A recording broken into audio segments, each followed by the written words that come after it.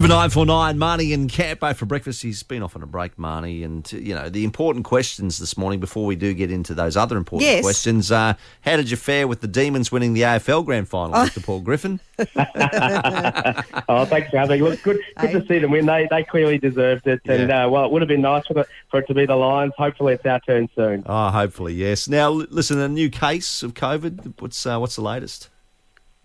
Yeah, look, there might even be a couple of cases announced today, and what this just highlights is, despite the best border restrictions, you just can't keep this virus out forever, and if people want to know how to deal with it, it's just about getting vaccinated. If we hear about a pending lockdown and things like that, and people rush out and buy toilet paper or whatever, the best way of getting prepared is to actually go and get your vaccine, and that way we can be reassured that we don't need to react like this to new cases in the community. So if anyone's still sitting on the fence, the discussion of new cases today hopefully will show people that the virus hasn't gone away and that it's going to keep coming.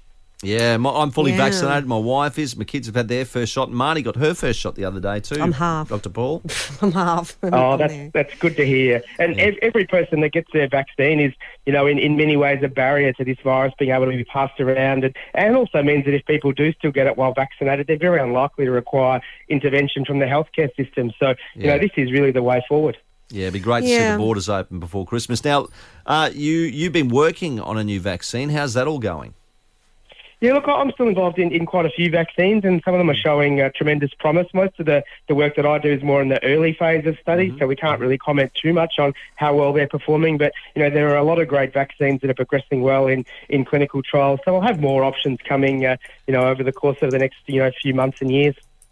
Okay, I did want to ask you, we had a chat with a Professor Naismith from Oxford in the UK last week while you were away on holidays. And he's been working with llamas on a COVID cure. They've been doing testing on hamsters. I'm not sure whether you're aware of it. Have you heard anything about this? Yeah, I have. I did read a very little bit that suggested that there was potential promise there. I mean, it is great to see the amount of work that's still going on into COVID. And while a lot of the talk is still on vaccines, there are a lot of good therapeutic options coming through as well. I mean, in Australia, we have a therapy called sotrovimab, which shows. Well, it seems to work very, very well, and there's lots of other antiviral medicines coming through as well. So every day, our ability to combat this virus is improving. Yeah. Well, that's good. That is great news, I suppose. Like, it's work in progress, isn't it? It's not every step is a step hopefully closer to find out more. It was on our doorstep. We knew nothing of it, and now I suppose here we are nearly 2 years later, I suppose. So fingers crossed we can get some more information.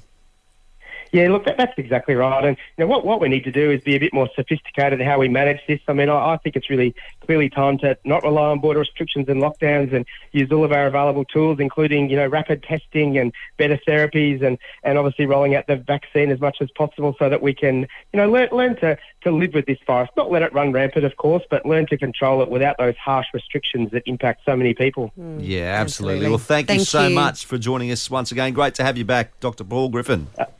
Thanks for having me. Marnie and Campo, River 949.